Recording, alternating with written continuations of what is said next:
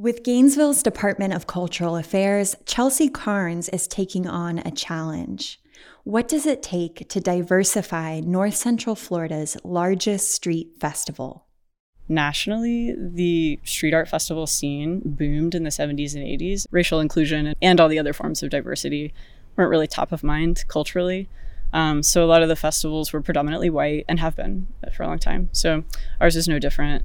In her first year as the festival's director, Carnes is stepping in at a unique point in its history. Many of the artists who started it are now aging out of the festival. So we're really approaching our promotion and building the festival back up with the intention of having a more diverse and more inclusive festival than ever before. The festivals were started as an accessible way for artists to grow a customer base, according to Eleanor Blair, who's participated in Gainesville's festivals for the last 50 years. When the Spring Arts Festival started, it was literally a bunch of artists saying, hey, let's have an art show, on the lawn. And the students were building these amazing, 8-foot by 8-foot booths out of 2x4s. But it was that casual. But the scrappy 2x4s and chicken wire would soon be replaced by regulated structures costing thousands of dollars. One of many new barriers that arose as the festivals became juried and increasingly competitive. Applications moved online and began to charge fees and require professionally digitized images. To remove these barriers for newer artists, Carnes created the Emerging Artist Program. For the 3 chosen, they lifted the fees and provided a booth, automatic reentry for next year, coaching from Blair, and $200, with the chance to win more.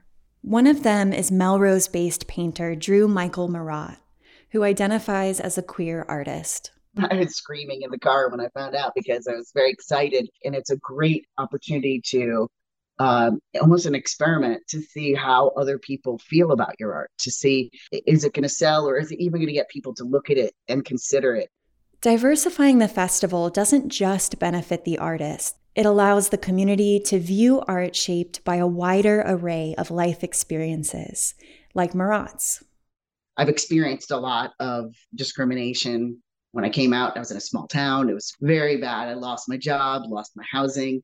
Now, Marat contrasts those hardships with his bright, textured paintings. I've kind of taken that and tried to create a visual representation of almost a utopia, a simplistic version of take away the cares of the day, take away the problems. The community is also hearing radio and TV ads from the new voice of the festival, local artist Kenya Robinson. Carnes says it's these small things that add up to make a difference. Hearing a Black woman's voice on the radio encouraging you to come downtown and check out the festival might encourage new visitors to the festival who might not have felt like it was for them before. These efforts were informed by racial equity training the city is piloting on the Cultural Affairs Office. Marat will join Newberry-based Puerto Rican artist Leira Cruz Callis and Gainesville-based African-American artist Diamond Moore in the Emerging Artist booth at this weekend's fair. All are welcome.